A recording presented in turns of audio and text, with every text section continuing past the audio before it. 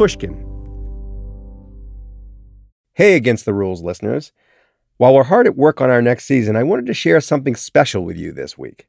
It's an episode from the new season of The Happiness Lab, hosted by Dr. Laurie Santos. On the show, Laurie shares surprising research and inspiring stories that will change the way you think about happiness. One of her areas of focus this season is around rituals. We all have little rituals we've cultivated over time to help psych us up for some big event. This is especially true for athletes, who all seem to have one signature move they perform right before they compete. Laurie says research shows these rituals can actually calm your nerves and improve your performance to a startling degree. So if you're faced with a daunting challenge, Laurie suggests you create a ritual. Even if you know it's dumb, it'll still work. Okay, here's the episode. You can find more Happiness Lab episodes wherever you're listening right now. We have a saying here when you're nervous about something that you have butterflies in the tummy. Can you really honestly say that you did not have any butterflies in the tummy before you started? Butterflies in the tummy. The most British question ever. I stumbled across this BBC interview on YouTube and became a bit obsessed. It's 1961, and famed journalist Richard Dimbleby is asking Soviet cosmonaut Yuri Gagarin, the first man ever to travel to space, if he was nervous in the moments before blastoff. Yes, I can assure you there were no butterflies, moths, or anything else in my stomach. Yuri was strapped into a tiny capsule on top of a rocket filled with an explosive mix of kerosene and liquid oxygen. He was sitting there all alone, waiting to venture where no other human had ever ventured before. Да что наши ученые могут подтвердить по объективным данным, которые у них получены? The brief period of time I did spend in the spaceship before the actual takeoff, I think I spent in a quite normal condition, and I think the scientists will confirm this by producing the records of my pulse count and so on. В течение всего космического полета. And I don't think there were any grounds for me to be seriously anxious either at that period or at any time throughout the flight. So, full disclosure, one of the reasons I love listening to this interview is because I've always found Yuri to be, well, kind of swoon-worthy. He has an absolutely amazing smile, and this sort of young Luke Skywalker Jedi sort of chill. But the thing I find most attractive about Yuri is the fact that he was pretty much the bravest dude ever. I mean, he's sitting there waiting to blast off into space, and he says he wasn't even scared. Which is pretty incredible, because back in 1961, hopping onto a spaceship was basically like playing Russian roulette. The Soviets succeeded in getting the first satellite into orbit only a few years before the Vostok 1 launch. Before Yuri, only a few other living things had been sent outside of the Earth's atmosphere, and the results were shaky. Laika, the first dog in space, scientists sent her up there knowing she wouldn't return alive, and a faulty heat shield finished her off. After her came space pups Lisishka and Bars. They were both killed by explosions soon after blastoff. Then it was Sholka and Mushka. They were headed home safely when it looked like they might land outside of Russia by mistake. So Mission Control blew them up. Smoleya and Malishka did a suborbital mission and nearly made it back safely, except their parachute didn't deploy. Yuri must have known that statistically speaking, he had a decent chance of not making it back to Earth. But despite these odds, he was totally calm when he waited for blastoff, which is pretty badass. These days, the space program is much safer than it was back in 1961, but traveling off of the only planet you've ever known must still be terrifying. How are astronauts able to control their anxiety enough to do something so incredibly scary and brave? Most of us won't be shooting into deep space anytime soon, but the challenge of regulating our anxiety during tough moments isn't just a problem for astronauts. We blast into uncharted territories every time we begin a new job or big project, when we decide to start a family or have our first child, or even when we sign on for something that's fulfilling but a little out of our comfort zone. All of these changes require taking one scary step in order to make that giant leap into something better. But boldly going where we've never gone before requires controlling all our anxieties and doubts. And being brave like that can be hard. The good news is that behavioral science has figured out an unexpected trick we can use to overcome the fear and uncertainty that come with big changes in life events. It's a practice so powerful that NASA and other space programs around the world have employed it for decades.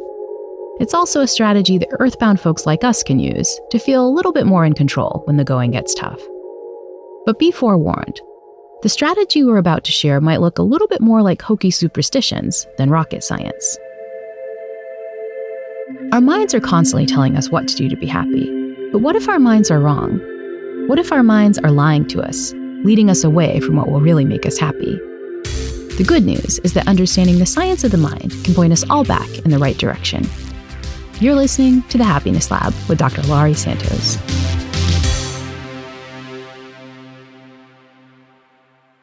You know, my philosophy has always been when doing things that are challenging and difficult, especially technically difficult, you just need to be the expert and understand as much as you can. This is retired astronaut Scott Kelly. And then everything you don't understand, you need to know where those rocket scientists are located so you can find the right answers from the right people. Scott is a veteran of 4 space flights. He's lived in orbit for nearly a year and a half. And maybe it's just a consequence of having done way more terrifying things than the rest of us. But he's got a no-nonsense, totally matter-of-fact attitude.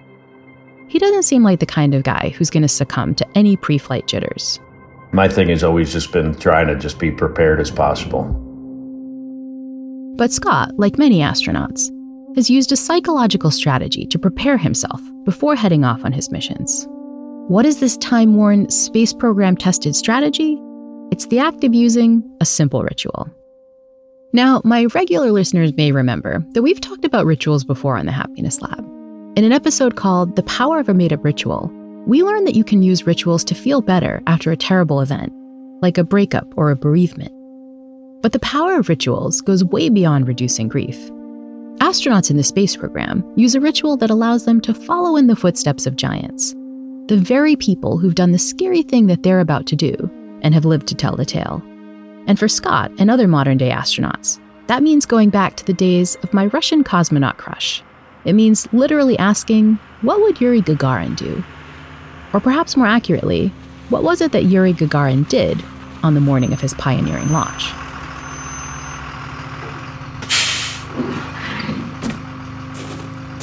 And that means that Scott and his crewmates engage in what might seem like a strange and possibly not so sanitary pre-flight practice. We get out of the bus taking us to the launch pad, unzip our spacesuit that has just been pressure checked, and urinate on the tire in the same spot that Yuri Gagarin did, because I guess it helps. Yeah, so fun fact I forgot to mention earlier about Yuri's famous Vostok 1 trip. As Yuri was on his long bus ride out to the launch pad, he really had to pee. Legend has it that he asked the bus driver to stop, hopped off the bus, unzipped his spacesuit, and relieved himself on the bus's back right tire. I mean, when you gotta go, you gotta go. But now, decades later, every bus trip to that Russian Baikonur launch pad includes the very same bathroom break. Yeah, it's like kissing the Blarney Stone, I guess. I don't know. Nowadays, it's not as easy to take the same bathroom break that Yuri did. It's much more of a production. I mean, you can't just unzip a modern spacesuit like you do with a pair of Levi's. Several suit techs on board the bus are needed to help astronauts unlock all the cumbersome fasteners. And I imagine the whole process must be kind of annoying, since a bunch of scientists would have just finished conducting a series of elaborate suit safety checks before the Spaceman hopped on board. And then there are also women cosmonauts now. They can't just whip it out and pee in the same way Yuri did. So they've had to find creative ways to join in on the tradition. Sometimes they use a bottle of water, or I've even heard a bottle of urine to dump it on the tire. But the tire peeing stop isn't the only way that Russian cosmonauts ritualistically follow in the footsteps of the first man in space. 2 weeks before their launch, they visit Yuri's old office, sign a guest book, and even plant a tree in the same spot that the first spaceman did before his flight. 48 hours before launch, cosmonauts get a haircut because that's what Yuri did. And the morning of their trip, the crew signs their hotel room door because, you guessed it, my space dream boy did the same thing. But the strange cosmonaut customs don't end with Yuri. The Russians also have other weird traditions that copy the behavior of former spacemen. Back in the 90s, Soyuz mission commander Alexander Viktorenko asked asked to have a Russian Orthodox priest bless him and his ship with holy water before the launch. Decades later, this blessing has also become a required part of the Baikonur Cosmodrome pre-flight traditions, even for American astronauts like Scott, who aren't members of that religion. I think, especially in the case of the Russians, you don't want to offend anybody's culture. But rituals aren't just a Russian thing. On the morning before a big launch at the Kennedy Space Center, American astronauts often copy the culinary choice of one of their heroes, Alan Shepard, who allegedly enjoyed a breakfast of steak and eggs before his mission. And this traditional, though slightly heavier than necessary breakfast, is followed by yet another time-consuming NASA custom. At the Kennedy Space Center, the crew has to play a few hands of low ball poker before you can walk out of the suit-up room. The commander of the mission has to lose a hand, the idea being then he's gotten rid of all of his bad luck and we'll have a successful launch. Now, I don't know how much these rituals actually help, but they're more, I would say, superstitious. Why would one of the most scientifically literate organizations in human history, one that's filled with literal rocket scientists, authorize what seem like dumb and possibly dangerous superstitions that involve opening your intricate spacesuit to pee on a bus tire, or eating a super heavy meal before subjecting your bodies to the powerful G-forces of blastoff? They do it because the science shows that rituals like these actually work. But not in the way you might think. There's absolutely no evidence, for example, that these rituals work in a physical way. I mean, no one at NASA really thinks that playing poker will have a tangible causal effect on the physics of a launch. I don't think if, when I was the commander of the space shuttle, had I not lost that hand, then the rocket would have blown up. But Scott says he still feels better after participating in these strange practices. I was given the choice of having the blessing from the Russian Orthodox priest before getting on the Russian Soyuz. I was like, why would you not do that before you're getting on a rocket? I mean, I'm going to take every advantage I could possibly get, regardless of whether I believe it might work, because if it does work, why would you not want to do it? And therein lies the power of these strange rituals. They take their effect not through physical causes, but psychological ones. One of the benefits that rituals have is that they give us a sense of control.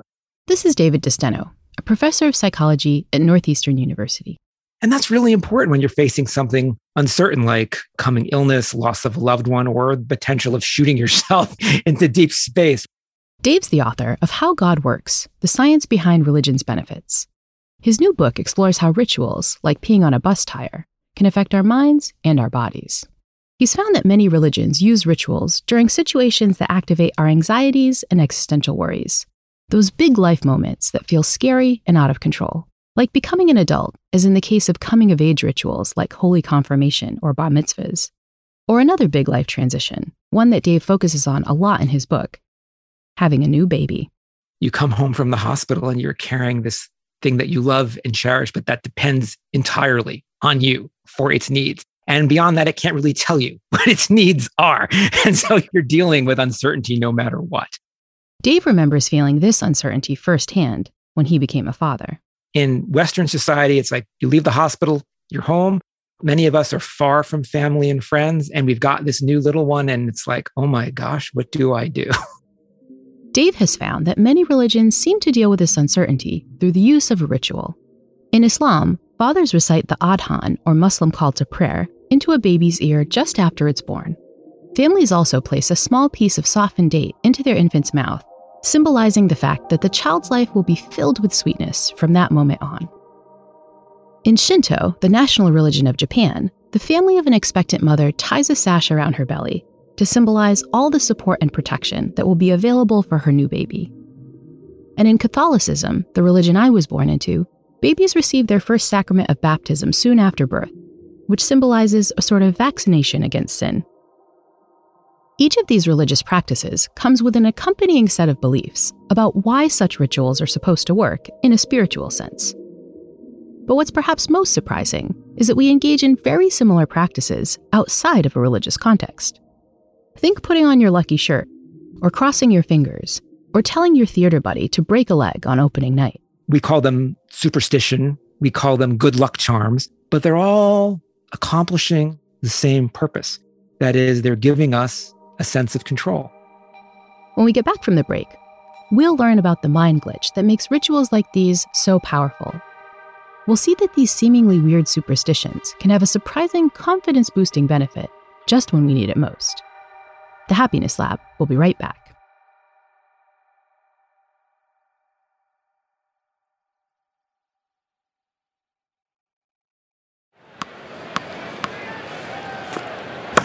So one of the biggest points in life when all humans across cultures perform rituals is when they're called on to perform. So, for example, tennis star Serena Williams bounces the ball exactly 5 times before her first serve and 2 times before her second serve. This is Mike Norton and Francesca Gino, a pair of Harvard Business School psychologists. You may remember from a past episode of the Happiness Lab that Mike and Francesca study the psychology of rituals, including all the superstitious behaviors that people engage in ahead of a stressful event. Think interviewing for a job, going on a first date, or stepping out at Fenway Park. Former third baseman for the Boston Red Sox, his name is Wade Boggs. He used to eat chicken before each game, and he also used to write the Hebrew word chai, which means life, in the dirt every time he went to bat. There are a ton of sporting examples just like this. My favorite one is used by British cyclist Laura Kenny. Legend has it that she was trailing at a big meet when she accidentally stepped on a damp towel between races. Even though her sock got all wet, she went on to win the championship. Now, she ritualistically wets her sock before every competition. And this is not just about sports. So you can find this type of rituals across other type of performances. So for example, before every show, ballerina Suzanne Farrell pins a small toy mouse inside her leotard, crosses herself exactly twice, and pinch herself exactly twice before going on stage. Singer Beyoncé listened to the same playlist of song, says a prayer with every member of her band, completes a specific set of stretches, and spends exactly 1 hour meditating. Why do so many successful people create these odd rituals before high-stress performances? Mike and Francesca hypothesized that practices like these may help performers calm their pre-event jitters. The worst thing you can do is tell yourself to calm down, because when you tell yourself to calm down, you can't, because that's not how humans work. And then not only are you anxious about the performance, but now you're anxious that you can't calm down, and then it's even worse. It's one thing to hypothesize that Wade Boggs eats a chicken before a game because it calms his nerves and makes him play better. But it's also pretty hard to test that empirically. So Mike and Francesca decided to use an experiment with ordinary folks. They figured out a way to simulate a high-stress performance situation under laboratory conditions. They recruited some test subjects and had them sing Don't Stop Believing by Journey. Which is not only a terrible song, but an incredibly difficult song to sing. And they had to sing it in front of other people. Here's how the study worked. Okay, welcome to the study. So in this experiment, you are going to sing Don't Stop Believing, and we're going to track how well you do. All the subjects had to sing into a computer, which marked exactly how good they were at hitting the different notes. And to make the situation even more nerve-wracking, subjects were faced with an unforgiving audience. A stern-looking scientist watched them throughout the entire performance. But before this scary karaoke experience, half the subjects took part in a ritual. Okay, I want you to do the following. Draw a picture of how you're feeling right now. Now sprinkle salt on your drawing. Count up to 5 out loud. 1, 2, 3, 4, 5. Crinkle up your paper. Okay, now throw the paper into the trash. So what happened? He took the midnight train going anywhere. The singers who didn't participate in a ritual scored around 66 out of 100 for accuracy. They sucked. Just a city boy, born and raised in South Detroit. But participants who'd drawn a picture, put salt on it, counted to 5 and balled it up, scored higher. They averaged 78% accuracy. That's like jumping from a D to a C+. Now, are rituals magic and you're an amazing singer? Not at all. but they do seem to help people a little bit. They're kind of one tool that we have to help in these situations. But what really explains the performance gap between the ritual and the no-ritual subjects? To figure out, Mike and Francesca monitored the singers' heart rates and asked them to describe their emotions and anxiety levels. And what we also found is that their level of anxiety was lower when they engaged in the ritual, and that's why they ended up performing better. On a 7-point scale, the ritual participants rated their anxiety around a 4 out of 7. But those who had to sing without a fake ceremony to calm their nerves were significantly more scared. They reported anxiety levels of 6 out of 7. That's a pretty major shift. Mike and Francesca had discovered that rituals allow us to feel better and do better. It's almost like getting a performance-enhancing drug. But the effect of rituals isn't limited to quelling stage fright or pre-game nerves. Rituals can also help us when tackling challenges that take place away from the public eye.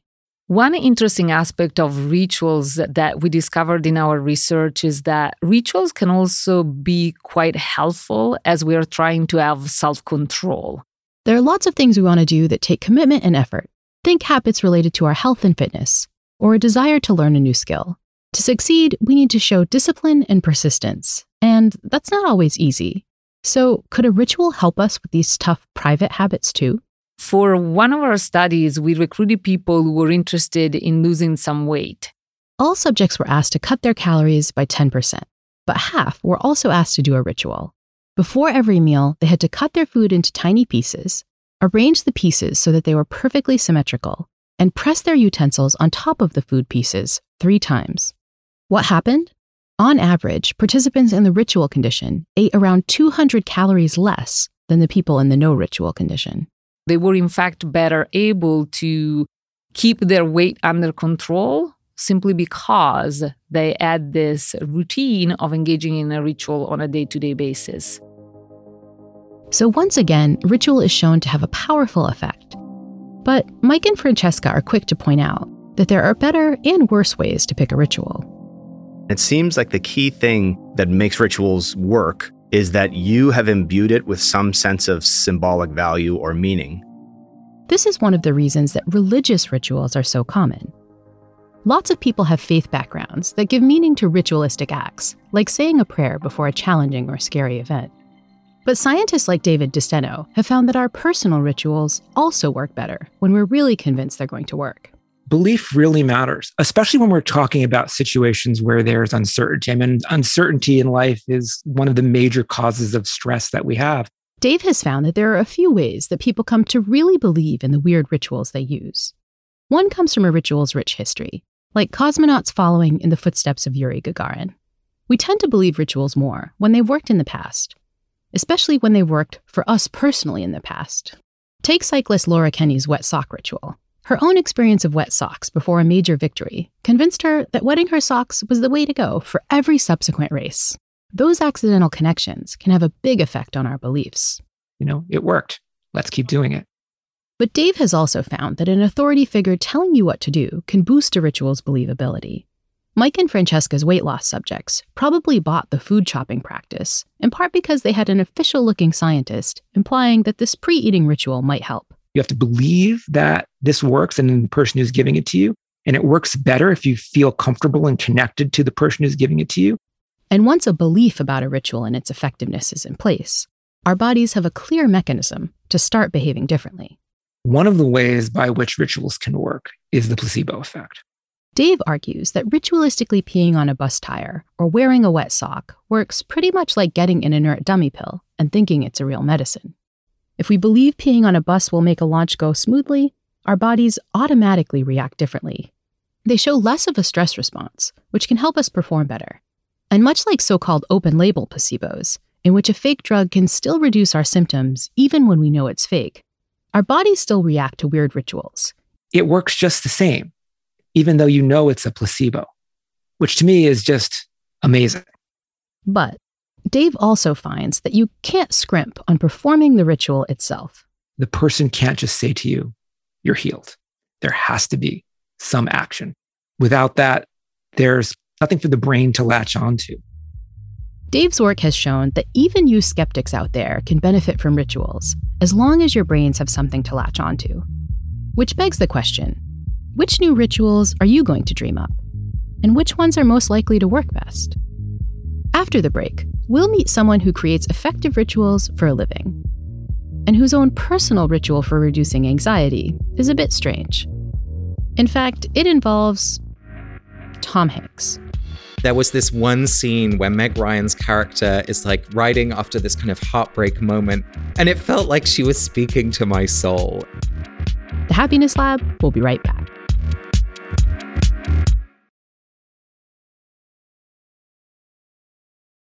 Great. Okay, I am recording at my end, and I am all ready to roll. This is Casper ter Kuile.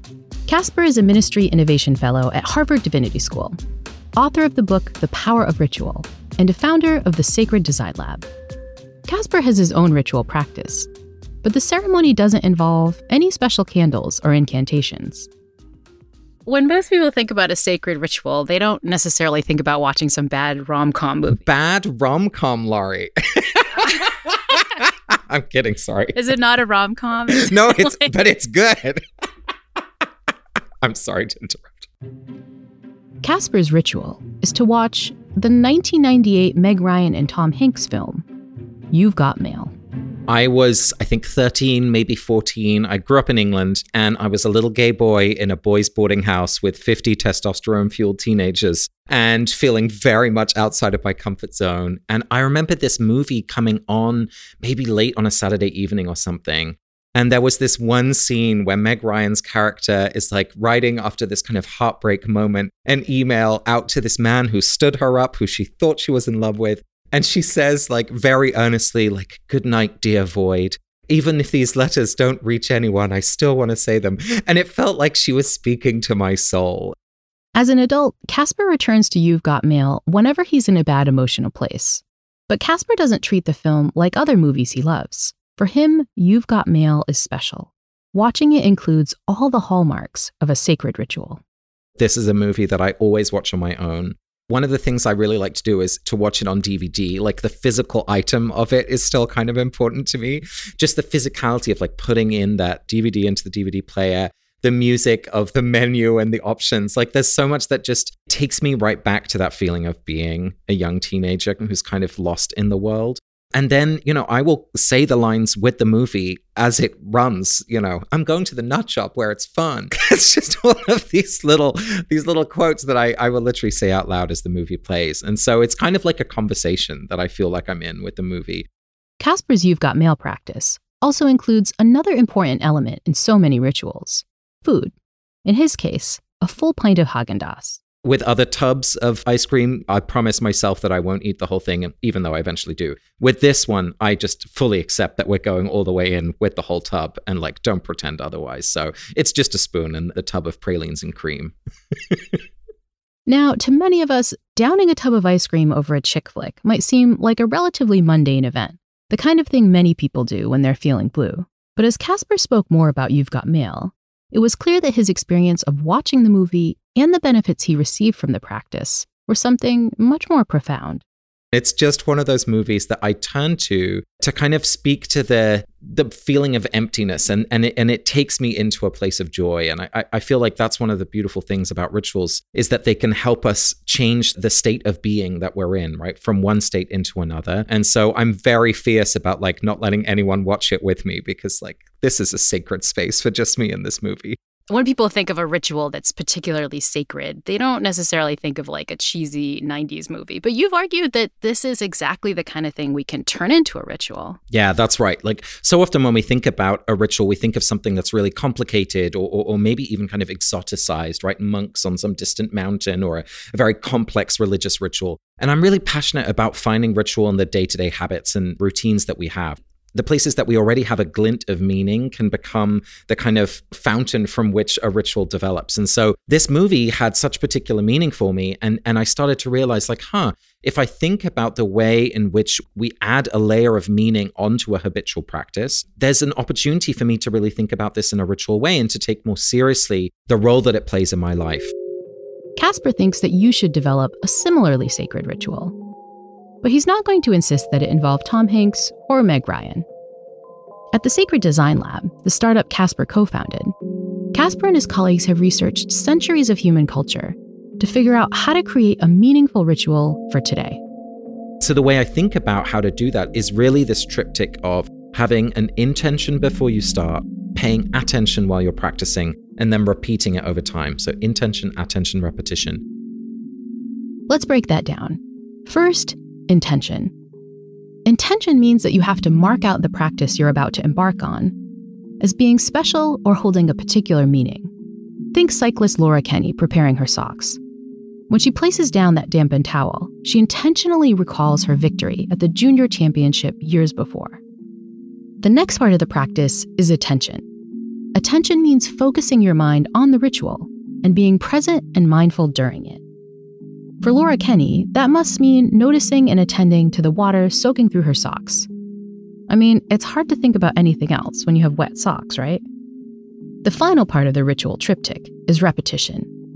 Casper says you've got to perform the practice over and over and over again so that your brain recognizes that something significant is taking place. I mean, one of the beautiful things about ritual is that it really is like time travel. Because when you practice something really intentionally, as it has been done before, it feels like you're falling through time into each of those previous experiences. So what kind of ritual should you pick when you're feeling the need to reduce your anxiety and perform better? Do you just pluck something out of thin air? Casper thinks the most powerful rituals have meaning, often because they're deeply rooted in our personal or family history. So many rituals become meaningful because they're not created out of nothing, but they come out of something that we recognize. Maybe it's a story that we were told as a kid. Maybe it's something that we saw happen to our parents, or we know that it's a tradition in our family. That's where so much of the meaning comes from. Sometimes people who want to create cool ritual will start from, a blank canvas, and it always feels a little empty, honestly, like a little thin, because they're not engaging with tradition in some way. For Casper, there's a truly spiritual element to these mundane or even odd rituals. He argues we shouldn't be ashamed of our personal customs, just because they aren't endorsed by a particular church or faith. When we can see the sacred in our everyday, that's really what meaning making is all about. It shouldn't be reserved just for professionals at retreat centers or, 2 or 3 days a year when we feel like we're making a real effort. Like the sacred is within and between us all the time. And of course, on the face of it, these rituals look a little silly, but when we really engage with them with a sense of reverence, it's amazing how powerful they can be. Whether they're placebos or not, these are tools for our psychology that can be incredibly powerful in helping us get to a kind of mental state that we want to be in. This is usually the point in the show where I give you some specific ideas about how to adopt a happiness tip into your daily life. But picking a ritual to reduce your anxiety and perform better, whether that's in school, in the office, on the sports field, or the karaoke stage, that's something you have to do for yourself. The science shows that a ritual can help a lot, but the particular ritual you pick for you requires the right personal combination of meaning, history, and significance. The good news is that you don't need to get too hung up on the specifics. A wet sock, a special breakfast, a favorite movie, any act that's meaningful to you can turn into a ritual that makes you feel and perform better. I began this episode talking about how modern cosmonauts ritualistically copy Yuri Gagarin's urination practice. But when I was working on this episode, I learned that the Russian space program recently announced that they'd soon be unveiling a new, lighter spacesuit, one with a ton of new scientific bells and whistles, which might sound like a good idea, except no one thought to tell the designers about this all-important pre-flight leak practice. Tragically, the new and improved Russian spacesuit, it has no zipper, which means the days of Yuri Gagarin's bus stop ritual might be numbered, which is a real shame. Losing out on this time-honored ritual won't just erode an important present-day link to the pioneering bravery of Yuri and other early spacemen. I also worry it could compromise future cosmonauts' performance. Because no matter how dumb and slightly yucky this and other rituals may sound, the science shows that they may be contributing more than we think to all of our mission's successes. The Happiness Lab is co-written and produced by Ryan Dilley. Our original music was composed by Zachary Silver, with additional scoring, mixing, and mastering by Evan Viola. Joseph Fridman checked our facts. Sophie Crane McKibben edited our scripts. Marilyn Rust offered additional production support. Special thanks to Mia LaBelle, Carly Migliori, Heather Fain, Maggie Taylor, Daniela Lucarne, Maya Koenig, Nicole Morano, Eric Sandler, Royston Reserve, Jacob Weisberg, and my agent, Ben Davis. The Happiness Lab is brought to you by Pushkin Industries and me, Dr. Laurie Santos.